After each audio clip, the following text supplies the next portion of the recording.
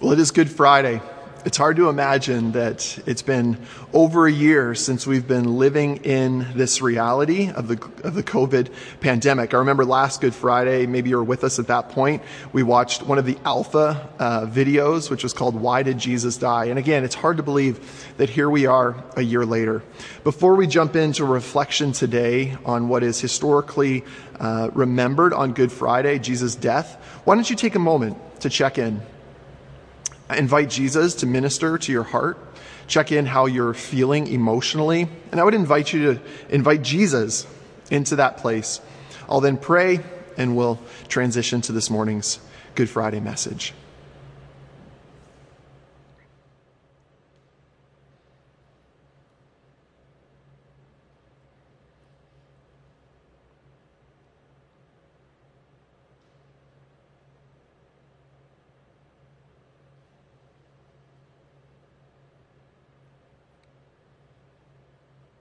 And so, Jesus, this morning, as we reflect upon your sacrifice, we pray that you would renew afresh in our hearts the pain you endured, both physically and emotionally. And I pray that, Lord, this Good Friday, Lord, that you would do a work in our hearts. We praise you, and we thank you for who you are and for what you've done. In your Son's name we pray. Amen.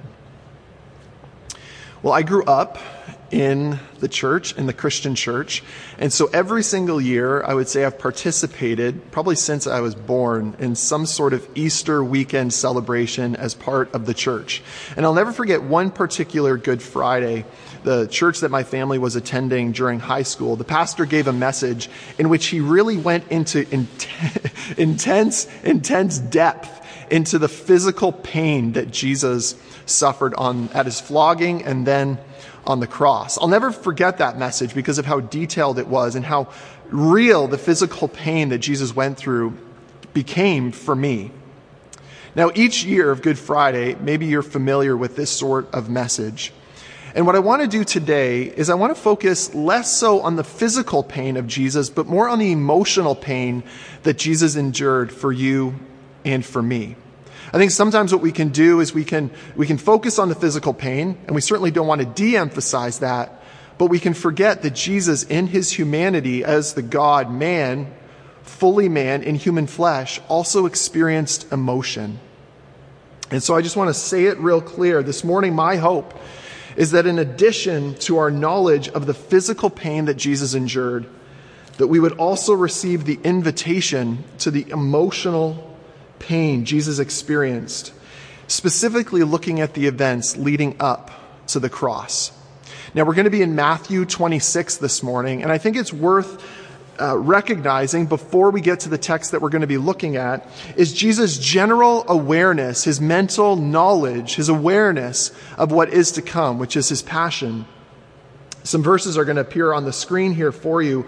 In Matthew 16, verse 21, we read the first time that Jesus foretells his death and then his resurrection to the disciples. From that time, Matthew 16, verse 21, Jesus began to show his disciples that he must go to Jerusalem and suffer many things from the elders and chief priests and scribes and be killed, and on the third day be raised. First instance. Second instance, Matthew 17, verses 22 to 23. As they were gathering in Galilee, Jesus said to them, "The Son of Man is about to be delivered into the hands of men, and they will kill him, and he will be raised on the third day." Or the third time, Matthew 20, verse 17 to 19.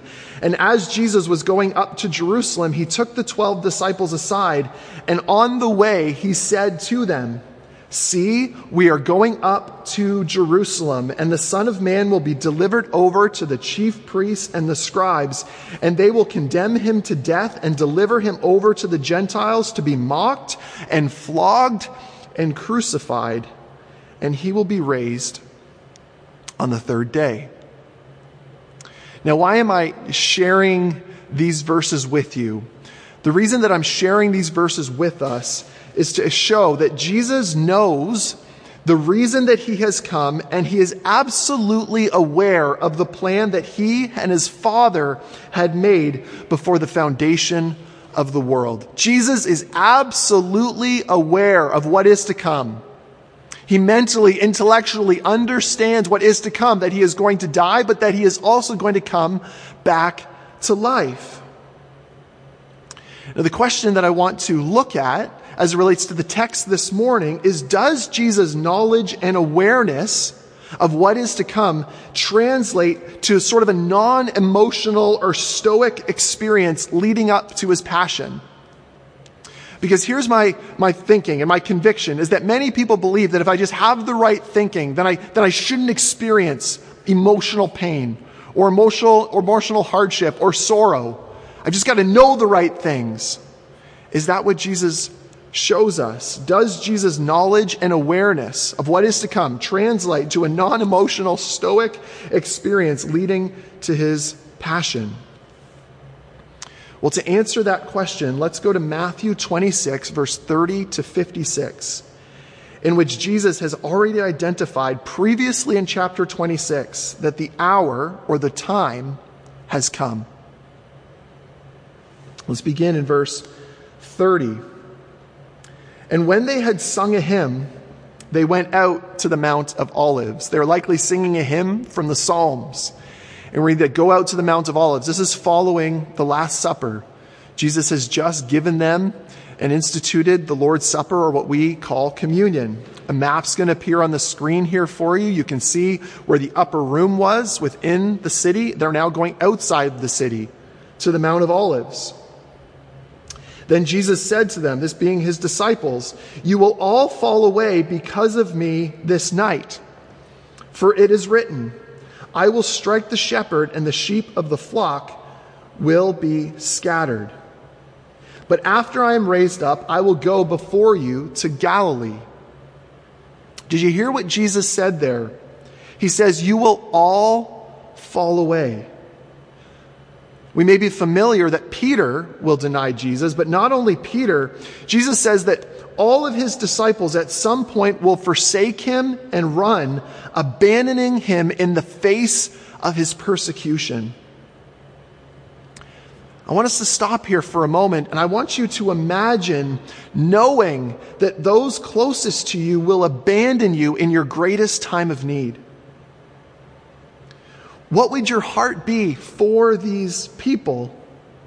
Would you stay with them? Or would you leave them before they had the chance to leave you? How would you feel? Jesus in verse 32 says, I'll go before you to Galilee. This is Jesus indicating that though they will abandon him, Jesus will restore them. Let's continue verse 33. Peter answered him, though they all fall away because of you, I will never fall away. And Jesus said to him, truly I tell you, this very night before the rooster crows, you will deny me 3 times. Peter said to him, even if I must die with you, I will not deny you. And all the disciples said the same. So despite Jesus' warning, Peter claims here, I'm going to be different, Jesus. He says, I'll never abandon you, Jesus. He's underestimated the test of faith that was sure to come. And Jesus claims that that very night, Peter would deny him not once, but 3 times. When you imagine for a moment the sadness in Jesus' own heart towards Peter, knowing what is to come and then seeing Peter's intention. Notice the end of verse 35, what the rest of the disciples say. And all the disciples said the same. The rest of the disciples follow the example, say the same. We'll never abandon you. We'll never deny you, Jesus. Let's go to verse 36. Then Jesus went with them to a place called Gethsemane, and he said to his disciples, sit here while I go over there and pray. Now, Gethsemane means oil press, indicating that this is an area of the Mount of Olives where olive oil was prepared. Jesus asked his disciples, sit here while I go over there and pray. Verse 37, and taking with him Peter and the two sons of Zebedee, he began to be sorrowful and troubled. He began to be sorrowful and troubled. Then he said to them, my soul is very sorrowful, even to death. Remain here and watch with me. And going a little further, he fell on his face and prayed, saying, my Father, if it be possible, let this cup pass from me. Nevertheless, not as I will, but as you will. Notice what Jesus does. He takes his inner circle with him. And he asks them to stay awake with him, to be watchful with him. Think about this. This is a powerful ask, an enormous indication of Jesus and the emotional turmoil that he is under, asking his disciples to not leave him alone. Verse 39, we see that Jesus then goes and prays, and he falls on his face in absolute humility in prayer, laying his life in complete honesty before the Father in absolute surrender. Jesus is facing the most intense temptation. He's about to face the culmination of his life's ministry and work, bearing the sin of the world, the cup that he references that he is to bear. And I think we forget sometimes that at this point, Jesus could have said no. He could have taken the road to Bethany and Jericho and not gone ahead with it. What comes next? Verse 40. And he came to the disciples and found them sleeping. And he said to Peter, so could you not watch with me 1 hour? Watch and pray that you may not enter into temptation. The spirit is indeed willing, but the flesh is weak. What a contrast of temptations. The disciples here, faced with a much less temptation. After the quest of Jesus for them to stay awake, they fall asleep. Once again, imagine Jesus. He's asked them to keep awake, and what do? They fall asleep. Have you ever felt abandoned, alone, unsupported, unaffirmed by those that you thought were with you? Maybe even those that you've asked to stand with you. Verse 42, again for the second time he went away and prayed, my Father, if this cannot pass unless I drink it, your will be done. A rephrasing of what he said before. And again he came and found them sleeping, for their eyes were heavy. So leaving them again, he went away and prayed for the third time, saying the same words again. Then he came to the disciples and said to them, sleep and take your rest later on. See, the hour is at hand, and the Son of Man is betrayed into the hands of sinners. Rise, let us be going. See, my betrayer is at hand. The same cycle repeats 2 more times. Jesus asked his disciples to stay awake, and what do? Fall asleep. And then Jesus goes and prays that if there's any other way, may this cup pass from me. He remains sorrowful and he remains troubled, bearing the cup of God's wrath on sin upon himself. What does Jesus show us, though, in the midst of this? Once again, as we saw, he's absolutely aware of what is to come. Well, Jesus exemplifies, Jesus shows for us, he sets an example for us of a healthy relationship between our head and our heart. Jesus knew that he would die. He also knows that he will come back to life. He even knew that his disciples would all fall away, and yet he still feels the emotional pain. What this means is that you can both know God's truth in your mind and at the same time feel pain and turmoil in your heart. Let's go to verse 47. And while he was still speaking, Judas came, one of the 12, and with him a great crowd with swords and clubs from the chief priests and the elders of the people. Notice how Matthew words this. Judas came, one of the 12. He emphasizes Judas' connection to Jesus and the absolute betrayal of what is happening.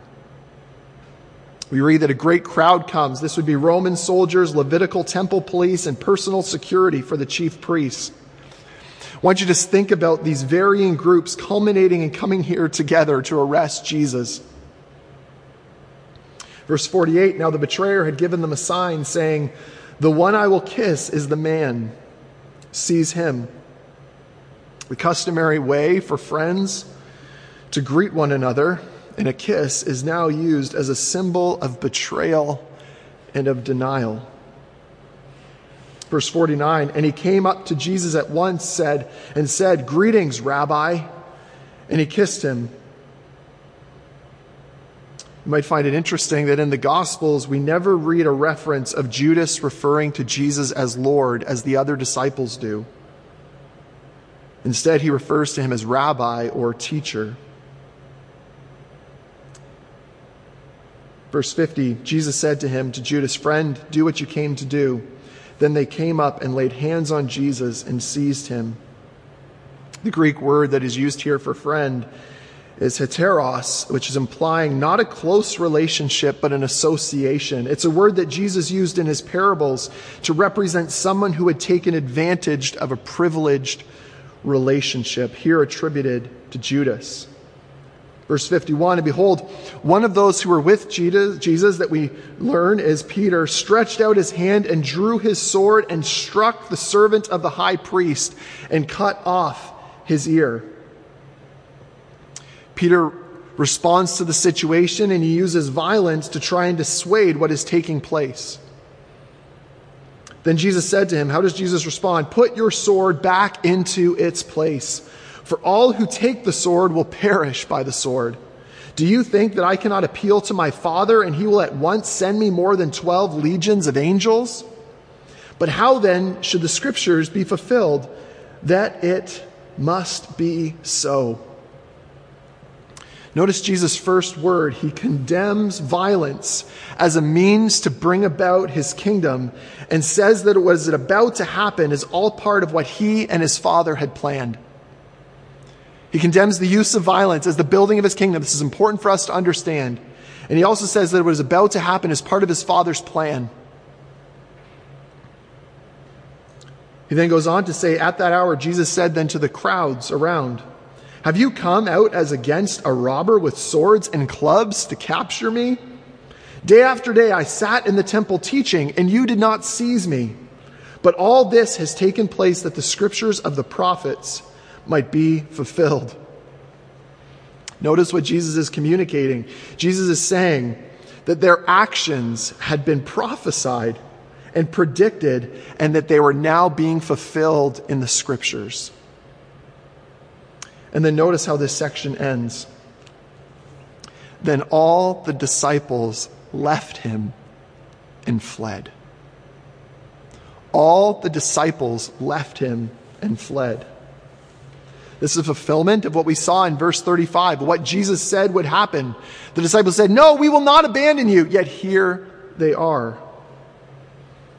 Now, at a head level, we can make the connection fairly easily. But what about at a heart level? Once again, Jesus is being rejected and abandoned by those closest to him in his greatest time of need. Have you ever felt rejected? Have you ever felt abandoned? Jesus knows that experience.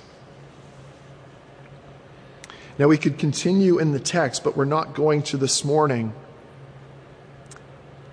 But I want to get back to this original question. Did Jesus' knowledge of what is to come lead him to be emotionally stoic? I think it's clear to answer that question with no. He absolutely felt the emotion. He was troubled. He was sorrowful. He would have felt the rejection of the disciples, the abandonment. And so why is this text good news for you and for me this Good Friday? Well, the first reason this text is good news is that Jesus does not disregard our emotions. He joins us in them. Let me say that again. Jesus does not disregard our emotions. He joins us in them. Jesus not only understands, but also joins us in our grief, in our rejection, in betrayal, in temptation, in abandonment, in weakness, in trouble and sorrow, because he has experienced what we have experienced. Hebrews 4 verse 15 puts it this way, "For we do not have a high priest," speaking of Jesus, "who is unable to sympathize with our weaknesses, but one who in every respect has been tempted as we are, yet without sin." What this means is that prior to his return, Jesus does not stand back from us. He promises that he is with us in the midst of the brokenness and pain in ourselves and in the world. Dane Ortlund puts it this way, "While Christ is a lion to the impenitent, he is a lamb to the penitent, the reduced, the open, the hungry, the desiring, the confessing, the self-effacing. He hates with righteous hatred all that plagues you. Remember that Isaiah 53 speaks of Christ bearing our griefs and carrying our sorrows. He wasn't only punished in our place, experiencing something we never will, condemnation. He also suffered with us, experiencing what we ourselves do, mistreatment. In your grief, he is grieved. In your distress, he is distress." You might find it interesting that some religions decry Christian teaching on Jesus' incarnation and the weakness that they believe the Gospels present in Christ, particularly in his emotion. But brothers and sisters, is this not the great gift of Christ and of our God? That though he is God, divine, he humbles himself and shows us the heart of God, joining us in our human flesh. The second reason this text is good news is that to know the heart of Jesus is to know the heart of God and to know his love for you. To know the heart of Jesus is to know the heart of God and to know his love for you. You know, John 14 verse 6 is familiar to us. It says, Jesus said to them, "I am the way, the truth, and the life. No one comes to the Father except through me." But notice what verse 7 says. "If you had known me, you would have known my Father also. From now on, you do know him and have seen him." We see God's heart for us by looking at Jesus.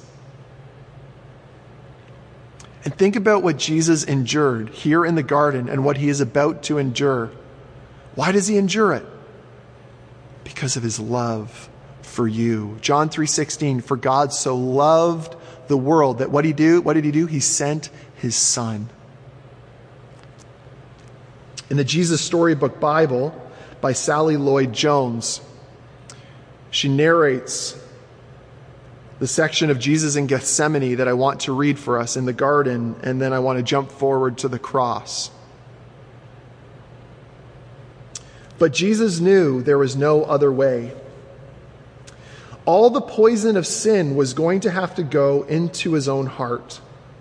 God was going to pour into Jesus' heart all the sadness and brokenness in people's hearts. He was going to pour into Jesus' body all the sickness in people's bodies. God was going to have to blame his son for everything that had gone wrong. It would crush Jesus.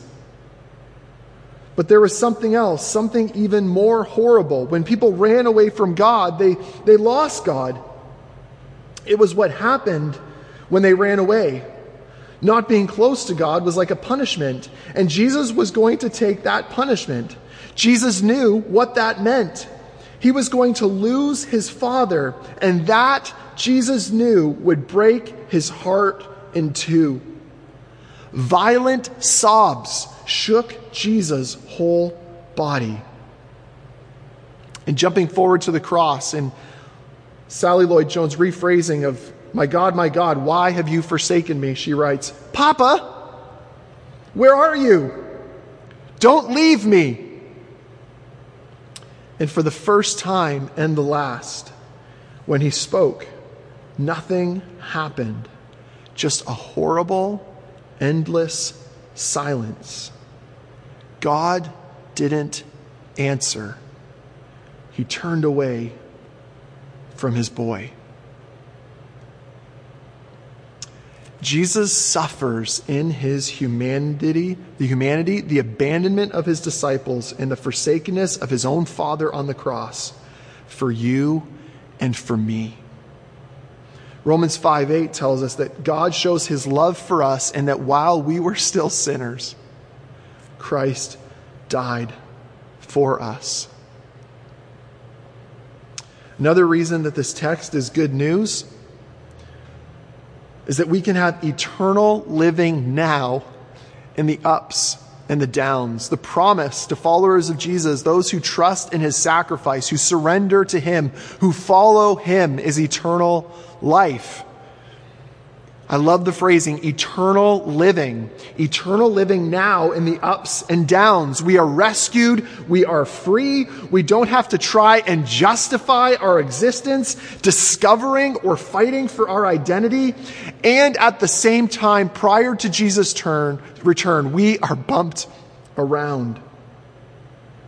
You've maybe heard me use the illustration before that a laptop without its power cord is going to die. It is inevitable. But through Christ, what we know is that we are connected to our life source. And so a laptop that is plugged in will not die because it has its power cord. But that laptop on this side of heaven, using the analogy, will get bumped around, will get bumped and bruised, yet it's still connected to the source. Jesus tells us what this life looks like in Matthew 11:28-30, in which he invites, but then he also indicates what this life is like. He says, "Come to me, all who labor and are heavy laden, and I will give you rest. Take my yoke upon you and learn from me, for what I am gentle and lowly in heart, and you will find rest for your souls." Look what he says, "For my yoke is easy and my burden is light." Now, please hear me. This is not an invitation to a life of perfect circumstances or no suffering. And the scriptures testify that should not be how we interpret this. On the contrary, following Jesus is difficult. It's cross-like in its nature. And yet we are sustained, we are content, and we are assured because of Christ. This is reflected in what Peter writes to the churches in 1 Peter 1:3-6. He said, "Blessed be the God and Father of our Lord Jesus Christ. According to his great mercy, he has caused us to be born again to a living hope," eternal living, a living hope through the resurrection of Jesus Christ from the dead, "to an inheritance that is imperishable, undefiled, and unfading, kept in heaven for you, who by God's power are being guarded through faith for a salvation ready to be revealed in the last time." Notice what he writes, "In this you rejoice, though now for a little while, if necessary, you have been grieved by various trials." We can take comfort in the reality that Jesus experienced in his human flesh emotional pain. But then what he goes and does on the cross and through his resurrection is that he secures us a hope, a living hope for the future, which leads to us living an eternal life now in the ups and in the downs. And once again, why all of this is good news is that through Christ, we can both know and have confidence in our future, and at the very same time feel our emotions in the presence where Jesus meets us. Let me say that again. Through Christ, we can both know and have confidence in our future, and at the same time feel our emotions in the present where Jesus meets us. Is that not what we see here in this text? That Jesus was aware, Jesus knew what was coming in the future, yet in the present, he still experienced the turmoil, the suffering, the abandonment, the rejection, the emotional pain. And what he exemplifies for us is how we, on this side of heaven, live in light of knowing the hope of the resurrection, knowing what Christ has done for us on the cross, yet still living in our human flesh, experiencing emotion. And what does he do? He joins us in it. I don't know where you're at this morning. Maybe you're feeling abandoned. Maybe you're feeling rejected. Maybe you're feeling alone. Maybe you're feeling like nobody understands. Please hear me. Jesus understands. Jesus joins you. He invites you to invite him into your emotion. I struggle, like all of us do, with rejection and with abandonment. These are deeply, deeply felt emotions. And for a while, I was trying to figure out, how do I manage this rejection? How do I manage this abandonment? And it was through a conversation with a friend in which he said, Matt, who experienced rejection? Who experienced abandonment? Who can understand what you are feeling and can join you in it? Is it not Jesus? And he encouraged me towards these texts. And the comfort that brings, that Jesus doesn't stand away from me, but that he joins me because he understands. That's an amazing truth, but it's also a comfort to the soul and a comfort to the heart and a comfort to my spirit. And so my prayer, similarly, as we looked at this text this morning, is that the comfort, the emotional pain that Jesus experienced, the example he sets for us, and what him experiencing that emotional pain means for you and for me, and that we will never be abandoned by the Father because he experienced it for us, that we would take hope, that we would take great joy in that truth, and that we would be quick to invite him. That we'd be quick to invite him into our heart, into our emotions when they're swirling all around. Let me pray for us. And so, Jesus, we thank you that you are with us today. You promised that. You said, surely I am with you always to the very end of the age. And so you are with us and you want to join us. God, I pray if anyone is listening today who has never considered the deep importance and reality of recognizing not only the physical pain you endured, but also the emotional pain that you endured, and why you did that because your love is incredible and immense for us.